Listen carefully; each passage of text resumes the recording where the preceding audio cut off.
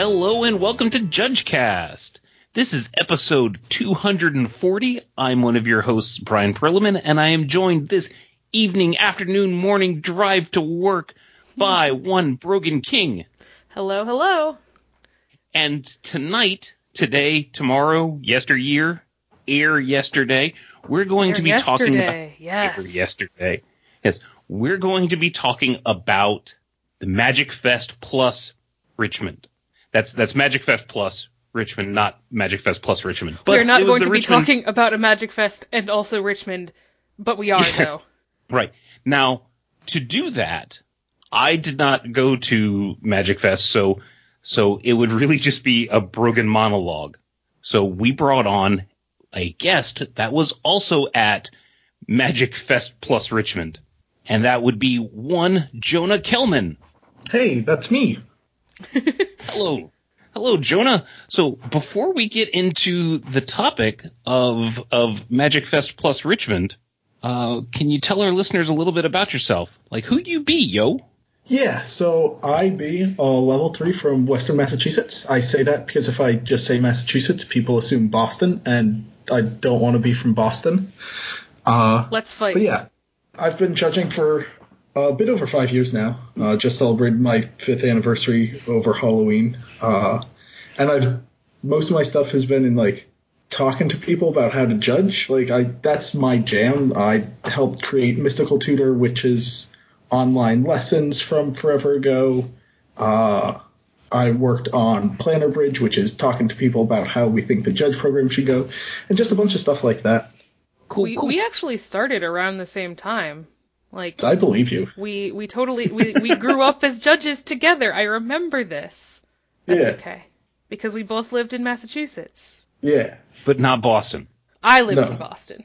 Boston's terrible. No. That's where I am right now. I was about to say, you are in Boston right now. Don't tell my friends that. As a Yankees fan, I can also endorse the idea that Boston is terrible. Oh, no. Red Sox are great. What? Yankees are terrible. Aha! Who is fighting now? Yeah, I'm a little upset that you're controlling the recording of this episode, or else I'd be like, oh no, we lost Jonah. Jonah's just gone. What happened? What? I mean, realistically, like, what fun is having power if you can't abuse it? I kid, really. I kid. Of all the people to say that, Brian, you should not say that. I don't have any. I'm just a schlub now. Yeah. So, right. So, we're here to talk about Magic Fest plus Richmond. Now, the plus in Magic Fest plus is different than the plus in Disney Plus. What if it's not, though? So that means it's Magic Fest plus Marvel plus Pixar plus Simpsons. No, I mean it's That would actually be really awesome. Like, Can you imagine a Magic Fest where, like, the Simpsons are set up there? I mean, we kind of have Magic plus Marvel with the Justice League, right? That's true. It's like Disney plus a Mythic Championship, right? That would have been fun. Okay, so is that what the plus is? It's a Magic Fest plus a Mythic Championship. Yep. Okay, so a Magic Fest itself is a GP plus, right? Yes. So this is a GP plus plus. It's double plus good. Maybe a plus plus plus because of the mystery stuff going on. Oh, no, whoa, hold on, we're in too deep now. Oh, okay. There's too many levels of inheritance. Okay, so Magic Fest Richmond also had a Mythic Championship. Now, since Brooke and I understand you were working in the Mythic Championship area, can you tell us a little bit about what you were doing there? Yeah, so my job at the Mythic Championship, I've worked this role for a few Mythic Championships now, so if you have happened to roll in, you may have seen me at the desk. Side note, there was somebody who was playing who came up during registration, and I had been talking, and they were like, hold on, this is a really weird question. Are you on JudgeCast? And I'm like, yeah, I am. And they're like, oh, I recognized your voice. It sounds just like you. I'm like, it was really wholesome, and I'm glad I sound like me in real life. It was so sweet. So, I don't remember your name. I'm really sorry, but if you're listening, I really appreciated that. I'm glad I sound like me in real life. I'm glad. But my role is basically a vent host, so I sit at the front desk and help get players registered, answer their questions, be available to replace deck lists because the players need to have their standard deck lists available to present to their opponents. So if you go out, get lunch, and you're like, oh no, I left my deck list. Generally being available to be an extra point of contact to take some of the strain off of going to the judges or having to walk across the entire hall to go to customer service for the Magic Fest. It's kind of an event concierge thing. I think it is the most fun. And the dynamic of a Mythic Championship, again, if you have never been to one, or an old Pro Tour, they are much, much, much quieter. There's a little curtained off play area where the players are not curtained off, but it's sort of divided, and there are little barriers that you cannot cross if you are not a player or on staff. And you are expected to leave the play area when you're done playing. It's very intense. It's very quiet. If people come in at the beginning of a round, like crossing over from the other room or just walking in, we would get a lot of people walking up and saying, "Hey, is it okay for me to be in here?" And the answer is yes. It is okay for you to be there. We welcome people being there, but because it's so much quieter and a different feel, I completely understand why that question was coming up so much. And Jonah was working on the other side of the room on the Magic Fest, so I imagine he has more context for... Did you experience that coming over into that half of the room at all? Like, wow, just a sudden... It's lack of sound? Yeah, no, it's strangely different. Like, at a Magic Fest or like any other large tournament, there's always just a constant hubbub of players talking, and that's just non-existent on the MC side of the room. Was it one large hall, or was it separate rooms? It was. There was a air wall in between the two. Okay. So they were partially connected, collapsed. but Yeah. there was a wall across most of between the two halls. Okay. And I think between rounds, obviously things would pick up a little bit more because people would be standing up, sort of connecting with their friends between rounds and then going back to playing. So as with any tournament, you have that standard ebb and flow of, as people finish up, people start to mill about. But once the round starts, it is silent. So I have a question. So typically speaking, like, so a weekend where you have the Magic Fest and the Mythic Championship going on at the same time, you need significantly more judges than you do for a weekend that has just a Magic Fest. Mm-hmm. Did that create any sort of, like, did that change the feel of the event at all for either side? Because there were other judges around, but they were separate, or maybe the composition of the typical Magic Fest staff was a little different. Did it create any observable differences there? I'm curious what that looks like from Jonah's perspective. I know what I think, but I think this would have impacted him a little bit more personally than it did me. Like, by and large, it felt the same, but having the Mythic Champions staff next door was really interesting, because a couple times in tournaments we had translation issues, and we're like, well, normally we don't have experts in a half dozen languages 10 feet away. Normally there aren't too many people at an American Magic Fest, at least, that are proficient in a bunch of languages, but we could just hop over to the MC and be like, hey, can we have somebody help translate for a call over here? And then somebody would come over in their fancy MC shirt, and occasionally people would come over on their breaks. And, like, they showed up once in a while, but it generally felt pretty separate.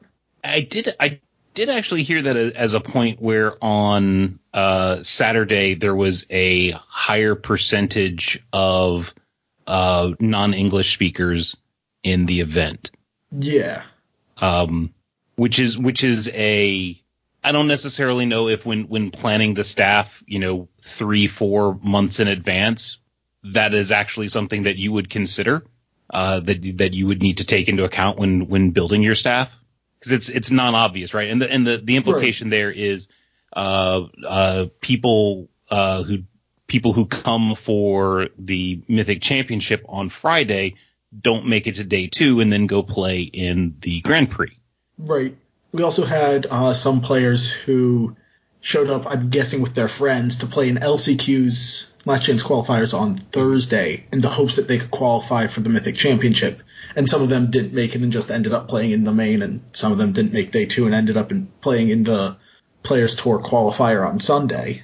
But there were definitely players like throughout the weekend who were trying to get to the Players Tour who didn't have English as a first language.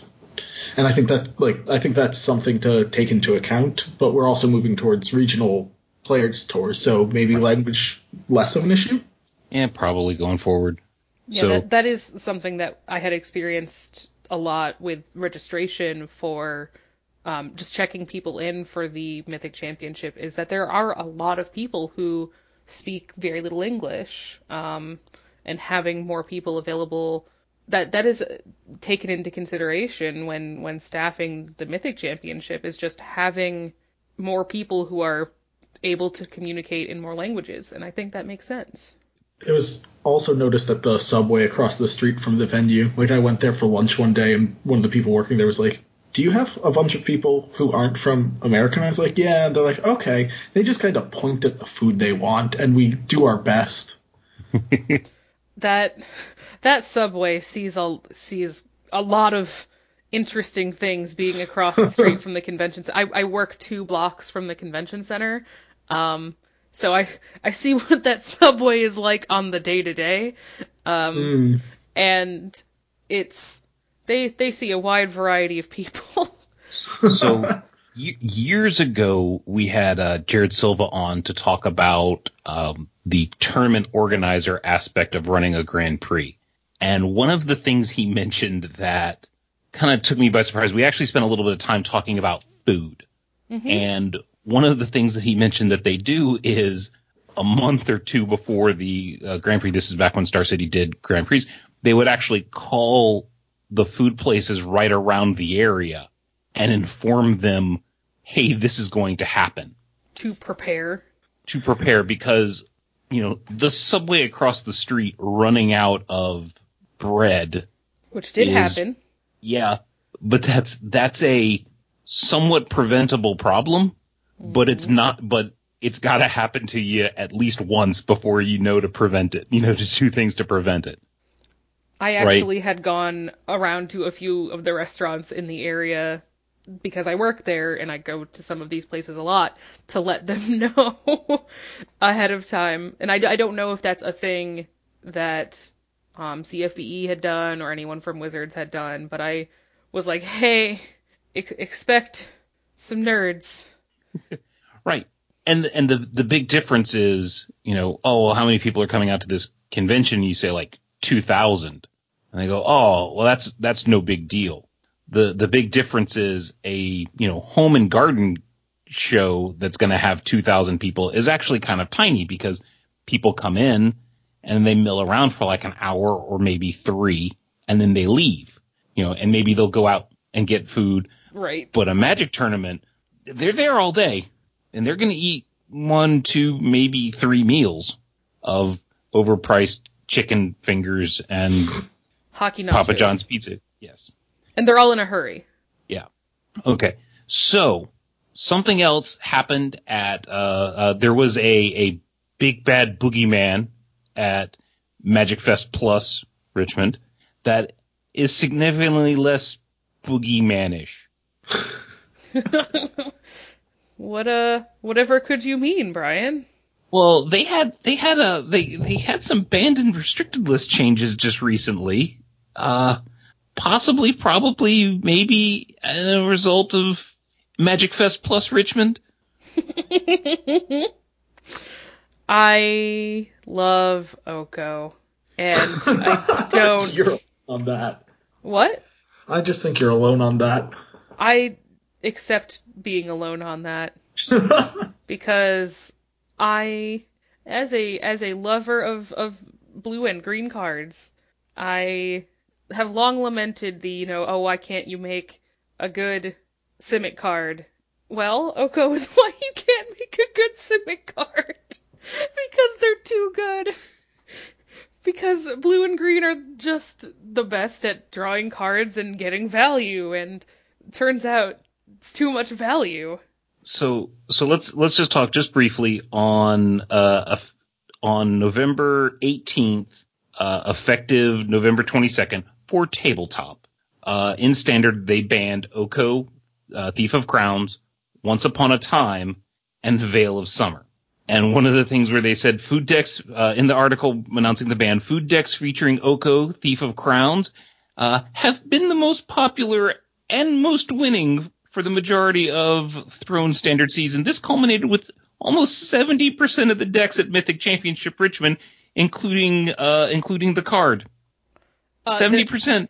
It was 69% of the meta, and there were more copies of Breeding Pool in the tournament than Mountains, Swamps, and Islands combined.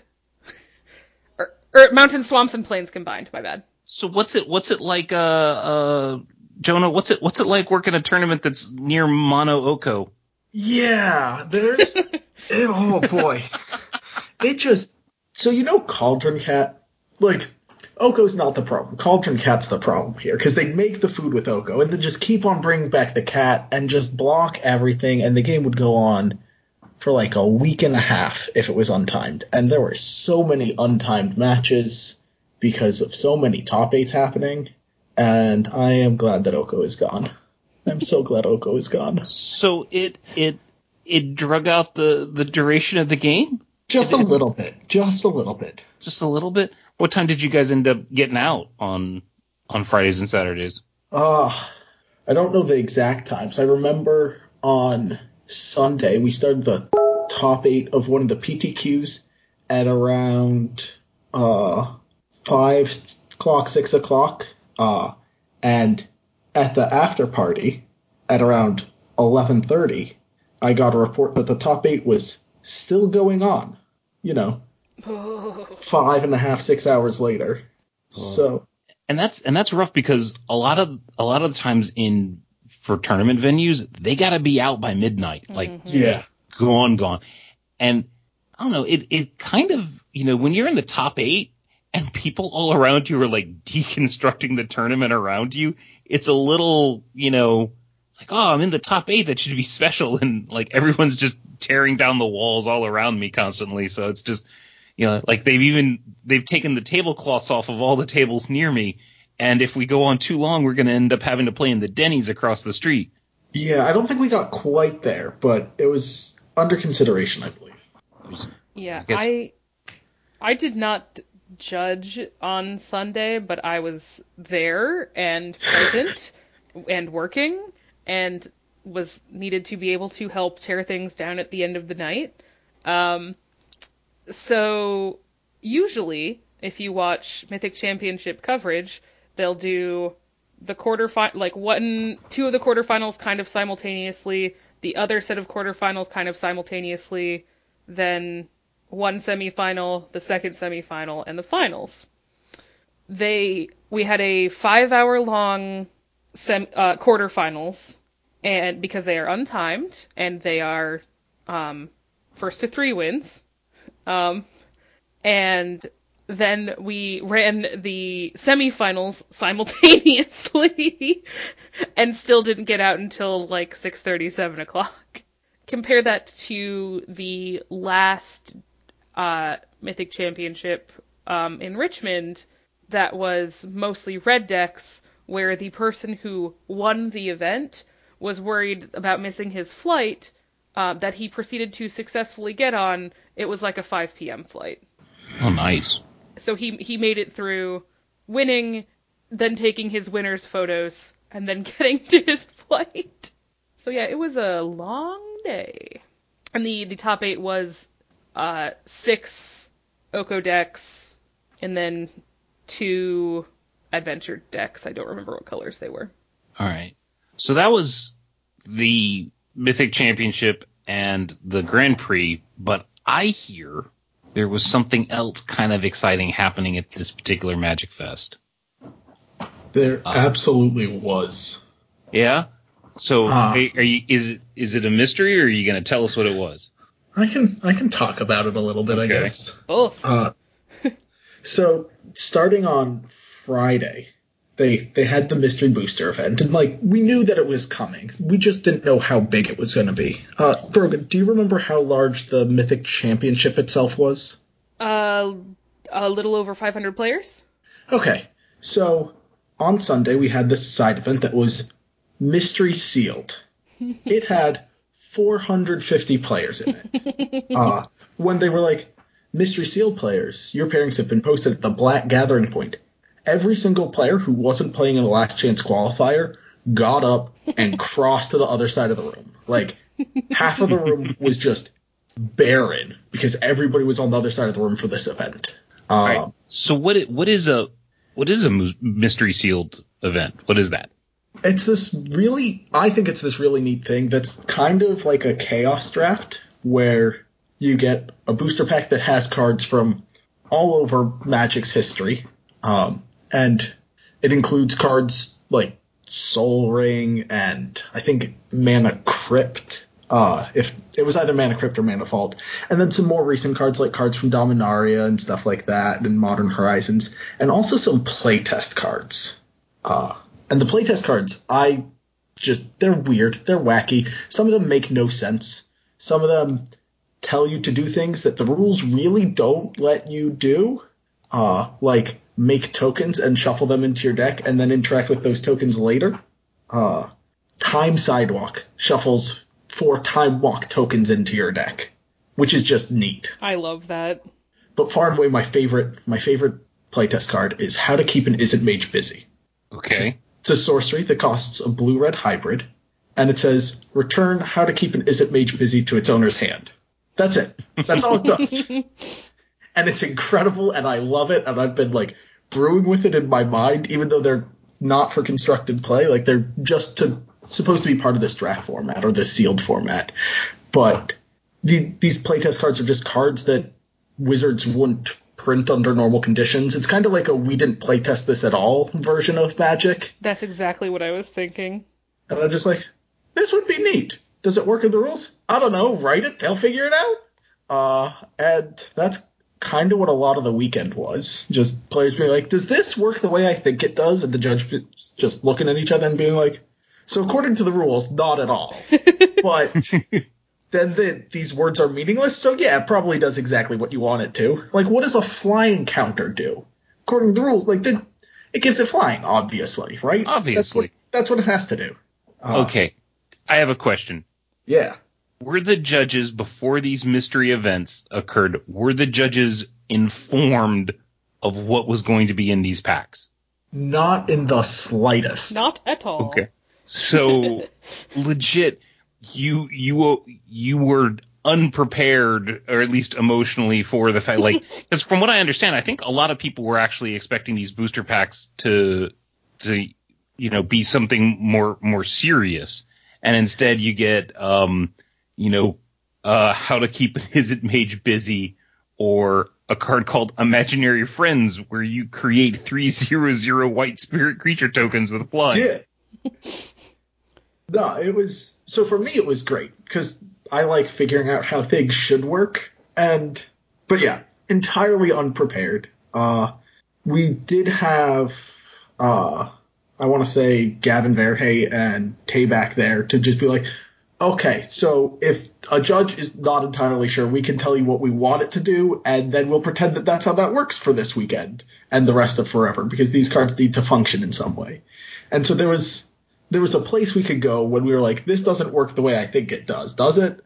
But So there was some sort of final arbiter on how they thought the card should work. yeah, like the release notes came out on Monday, but by midday Friday, the judges were like, look, we're just making up so much stuff, and we don't have time to tell each other the rules that we've made up. Is there anything you can do to help us out? And, like, Tayback was like, okay, so I have an incomplete version of the rules article. It might be inconsistent in itself and with the other things that I've said, but if y'all want to be consistent and look at it, you can. So that was helpful, because then we could just agree on what reality should be, even if it didn't match what we would expect. These cards are absolutely. I mean, it's almost like if the creators of Munchkin and Magic made cards. Yeah, Mm-hmm. it's delightful. And my personal favorite card in this, because it reminds me of the program coordinators, is 5 kids in a trench coat. Oh yeah, That reminds you of the program coordinators. It does remind me of the program coordinators, because from the outside we were seen as this monolithic, we are the program coordinators, and in reality we're just 5 kids all arguing. I love this mental image. It really is. It's great.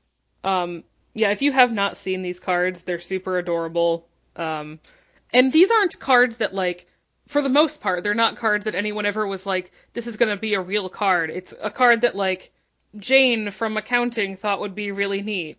And they made it a card. So let's just say there's one card for a blue. It's an enchantment aura. Now we had a corner case episode where we were talking about auras enchanting cards in graveyards being kind of weird. This one is enchant instant or sorcery spell on the stack. It has flash, obviously, because of rules. Otherwise it would not work. Well, I guess that doesn't mean it needs to have flash, because a lot of these cards wouldn't work.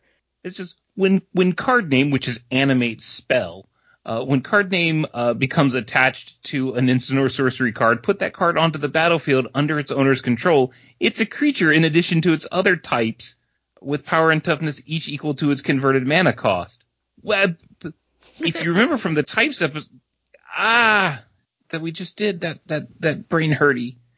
And that's kind of that's what this stuff does. You know which one I actually really like? What's that? Do-Over. What's that one do? It's blue and a colorless for an instant, and it just says, players, back up the game to the start of the turn, except this card is in exile. Like, the text on it, the rules text, for lack of a better term, essentially tells the players, perform a rewind.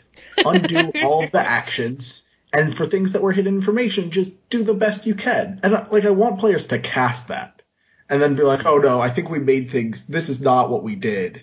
And, hopefully if players do cast it, they'll get used to, thinking about how to back up turns. So when I have to rewind the game, I can be like, hey, the card Do-Over? We're just going to do that. And they're like, oh, okay. I know that's not going to happen. So you're thinking it could create some judge empathy? Yeah, that's the hope. So there's also some in-jokes on these cards, too. Like I think with one specifically, I think it's Wizards kind of trolling some people. There's the card Golgari Death Swarm.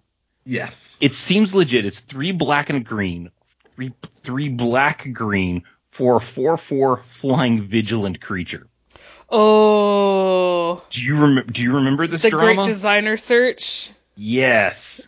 So about 3 years ago, there was a question on they do the Great Designer Search, and they put out an exam, a multiple choice exam of about 50 questions. And one of the questions was something along the lines of, if you couldn't do white or blue, what would be a color combination that could handle a creature with flying or vigilance, like a 4/4 flying vigilant creature? And it was supposed to be like if Sarah Angel were another were a combination of colors other than white, other than being mono white. What combo of these would it be? Right. That's you're right. You're right. If it couldn't be mono, if it couldn't have white in it, what are the other what are the other colors? And the question was a little ambiguous because one of the options was white and blue.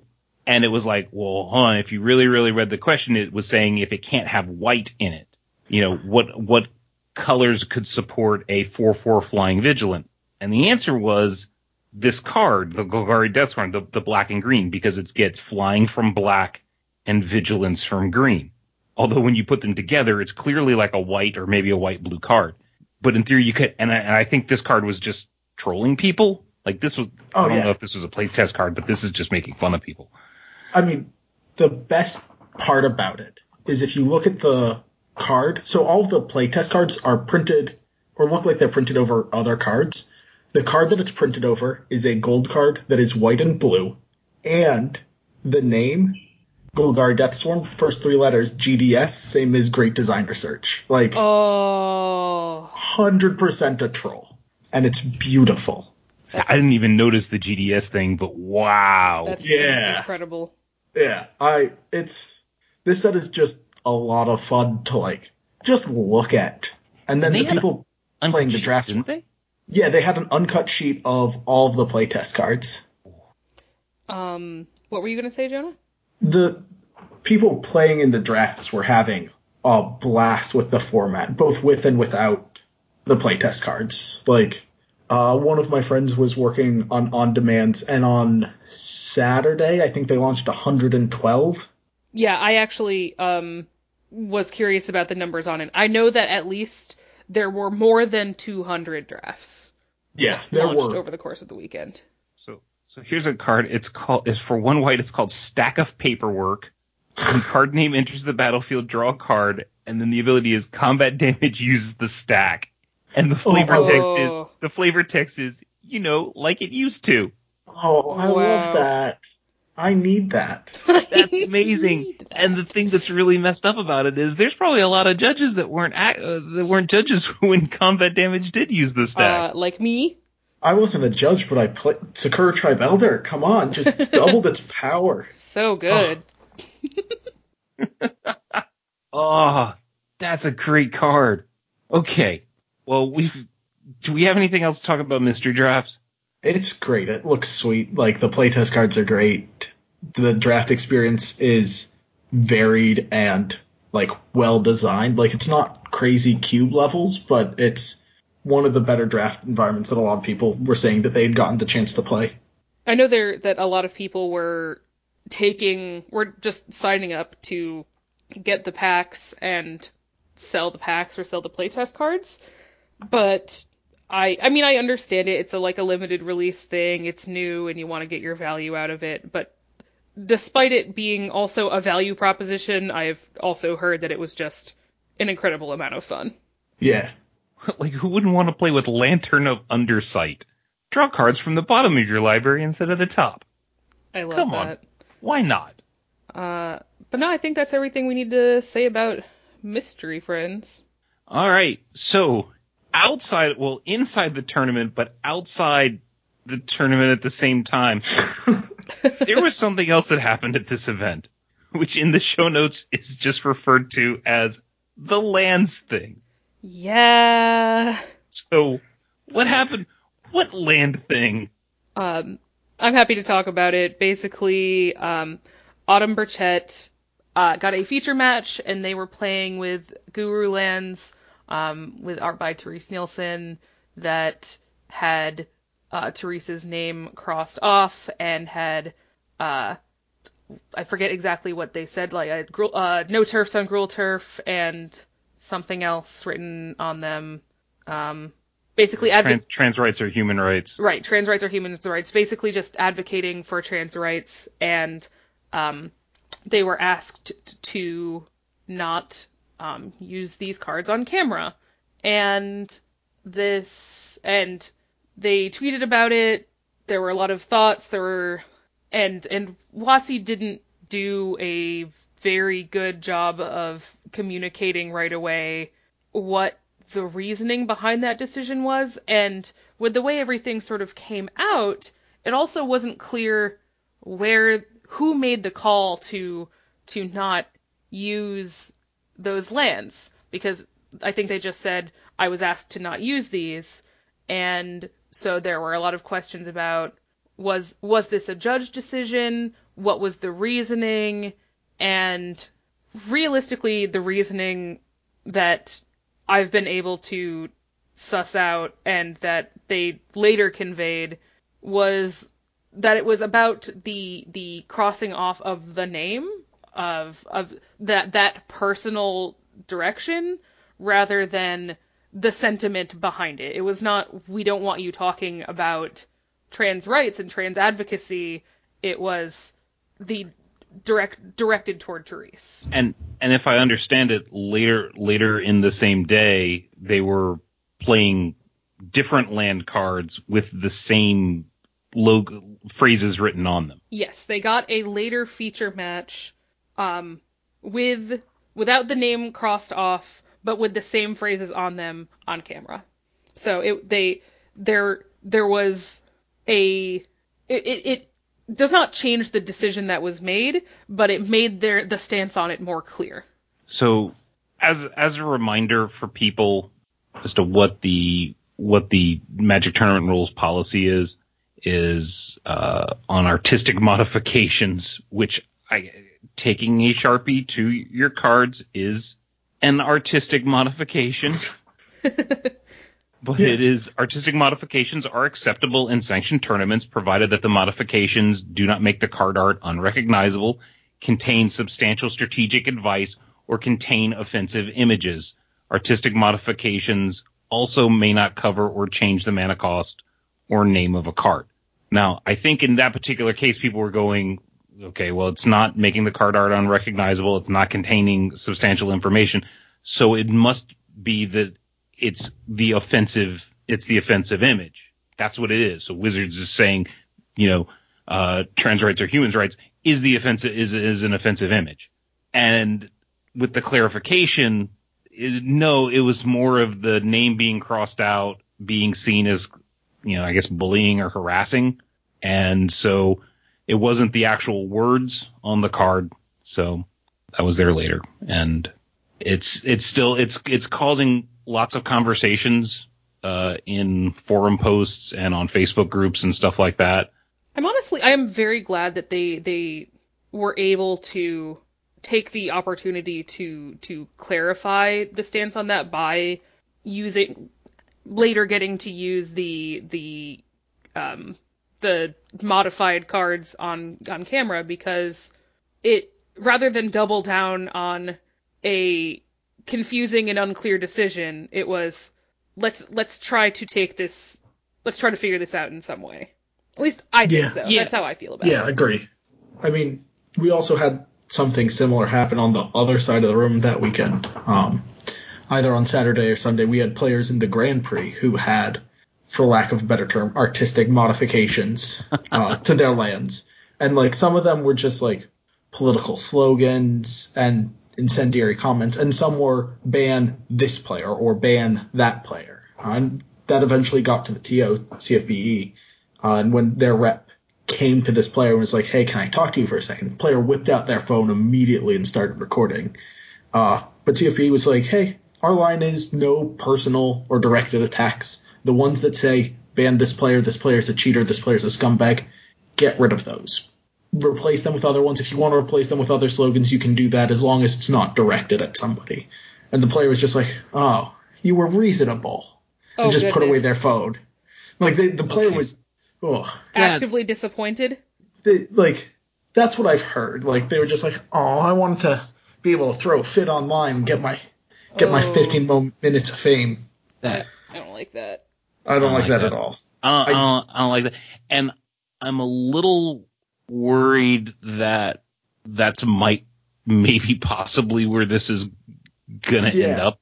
I know it's, arguing slippery slope, but Magic players kind of love to sniff out where the line is and kind of ask how big of a jerk can I be before I get a penalty?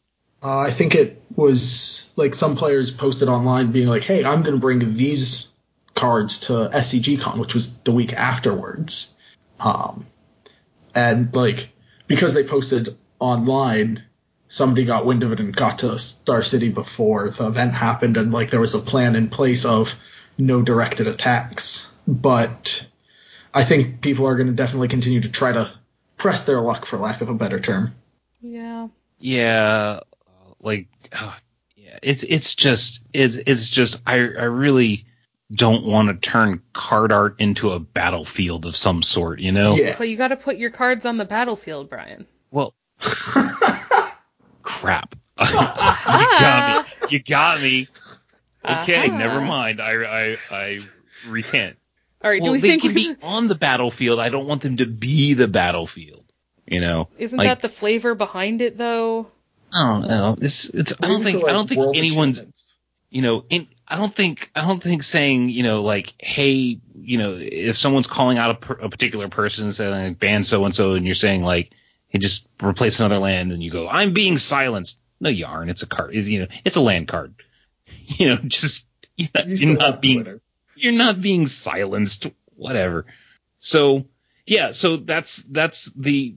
Yeah, artistic modifications are acceptable in sanctioned tournaments, provided that the modifications do not make the card unrecognizable, contain substantial strategic information, strategic advice, or contain offensive images.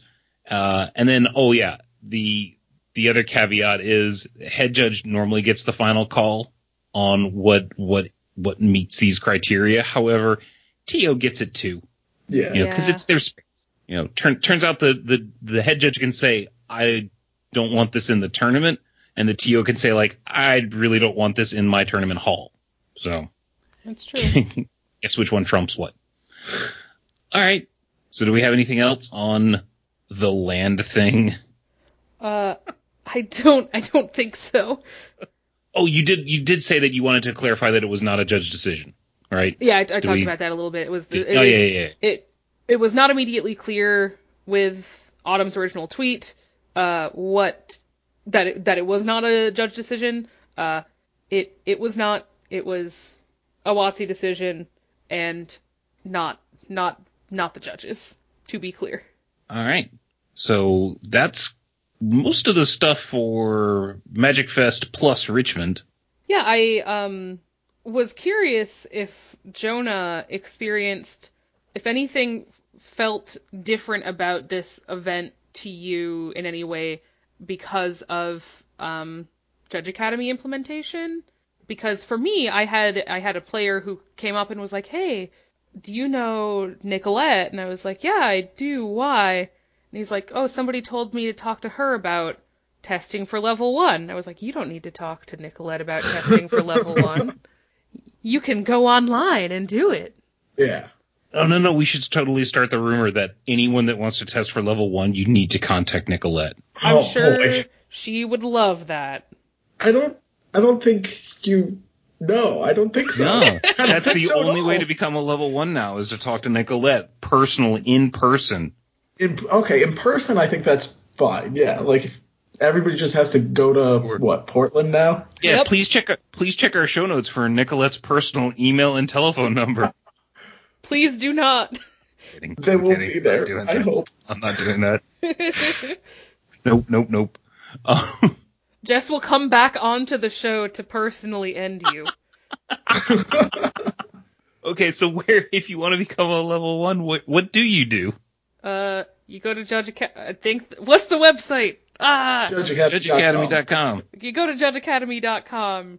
You do some training. You take a test, and then you get an L2 to say you're a cool person. Yeah, I've actually given him feedback that I think the L2 check should come before you take the L1 test. So you can't just look at it like that. The L1 can't pressure you and be like, "But I did everything I need to do, right?" Yeah, I took the test. The only thing that's holding me up is you. You're my problem. Right. Odd. Right. Because I mean, like when you would test someone for level 1 and you would do the interview, typically you would spend some time talking to them and getting a vibe and just making sure that they're not sketchy and they're decent, respectable human beings before you gave them a test, right? Oh yeah, I know some folks who were like, I don't have a plan for the interview, so I'm just gonna hope they fail the test and then figure it out later. Ooh. That didn't always work. Don't do that. Don't do Yeah. that. I'm going to tell you a story about that after we go off the air. Oh no. I'm just saying, hey, look, I'm drumming up for, the potential future announcement of the Patreon. Right? Oh boy. Stay, you give us an extra $1 and you get the after episode chat, which is All really right, just saying it's late, gotta go watch wrestling. Yeah, and then we talk about wrestling. We talk about wrestling. Brian talks about wrestling from 30 years ago. Right. I talk about wrestling from 3 days ago.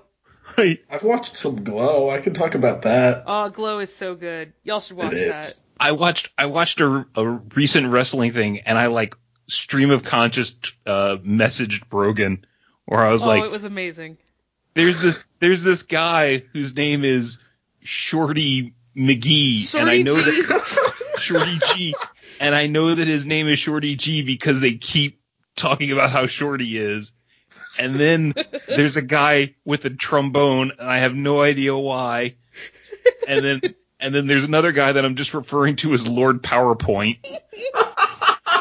He's not every single one of these things he did say, and are related to things that happened in wrestling. And yes, the guy does go by Shorty G. I need to watch more wrestling. Yeah, I referred to a person as Lord PowerPoint. She's like, "Do you mean this wrestler?" And I was like, "Yeah, that's the guy."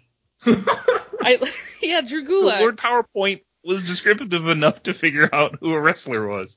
Yep. Wrestling is just better than the things you like. It's true. Okay, but thinking of other things we like that are not wrestling. Yeah, that are not wrestling. Okay, so talking about the myth. This was a Mythic Championship. We're going to be moving into Players Tour and Players Tour's finals. Did they give any sort of hints or indication as to what that might look like in the future? Absolutely not. Nope. And that's really all I have to say about that. Par for the course there. Do we know what the future holds? No. Blind speculation. The regionalizing thing will help with staffing to some degree, in the sense that it will be more. You won't need a bunch of people who speak a million languages. However, I think it could hinder some of that communication, in that we're not going to see those judges you're going to continue to see the same judges you already know in the same place you already are. So that's a little sad.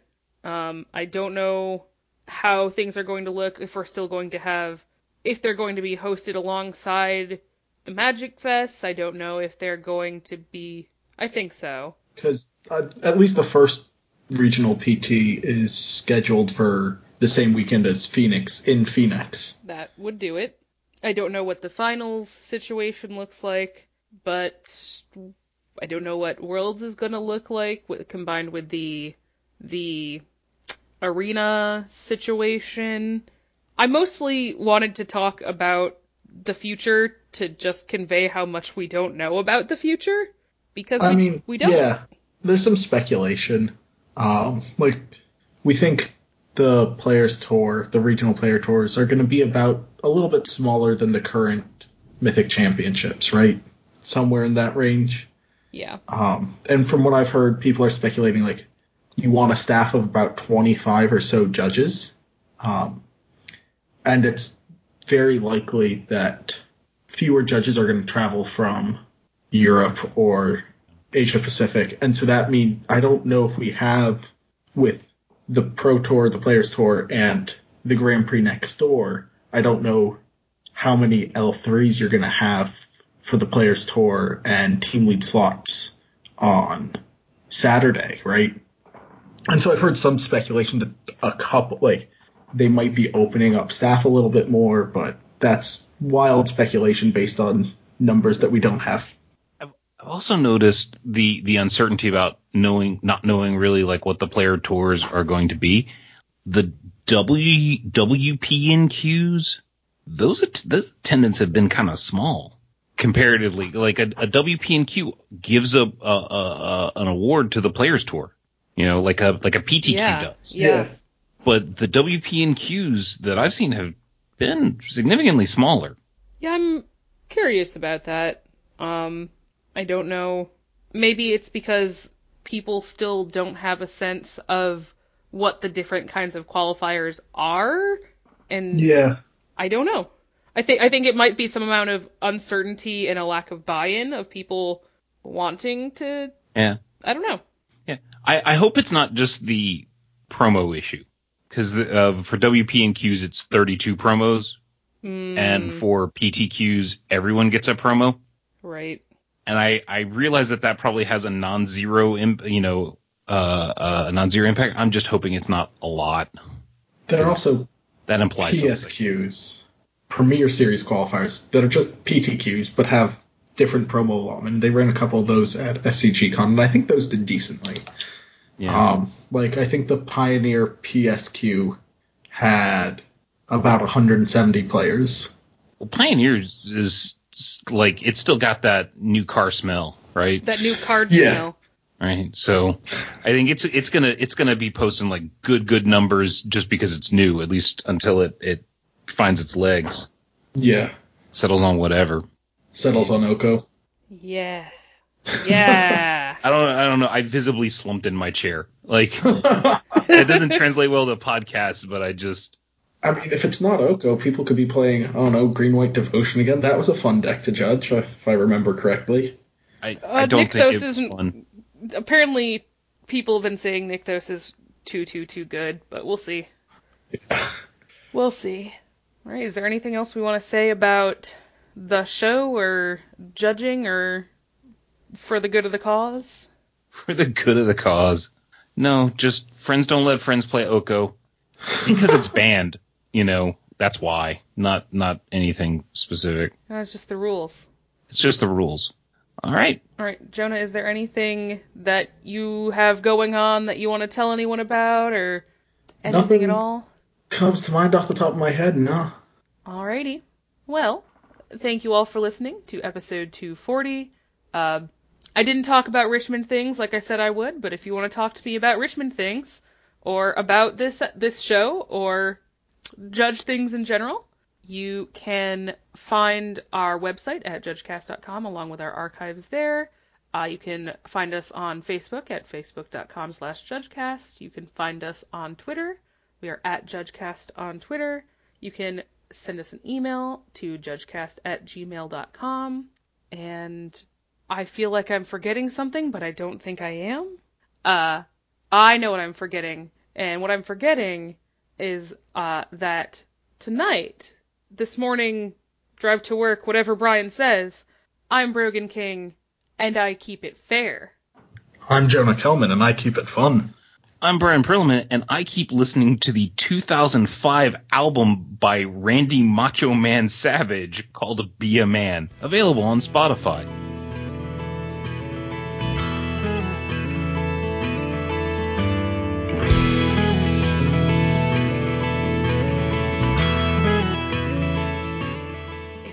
Don't listen to it. It's amazing. It's the greatest thing in the world. I'm not sure what to do here. It is. It's like listening to a Randy Macho Man Savage impersonator, only it's actually him. It really is.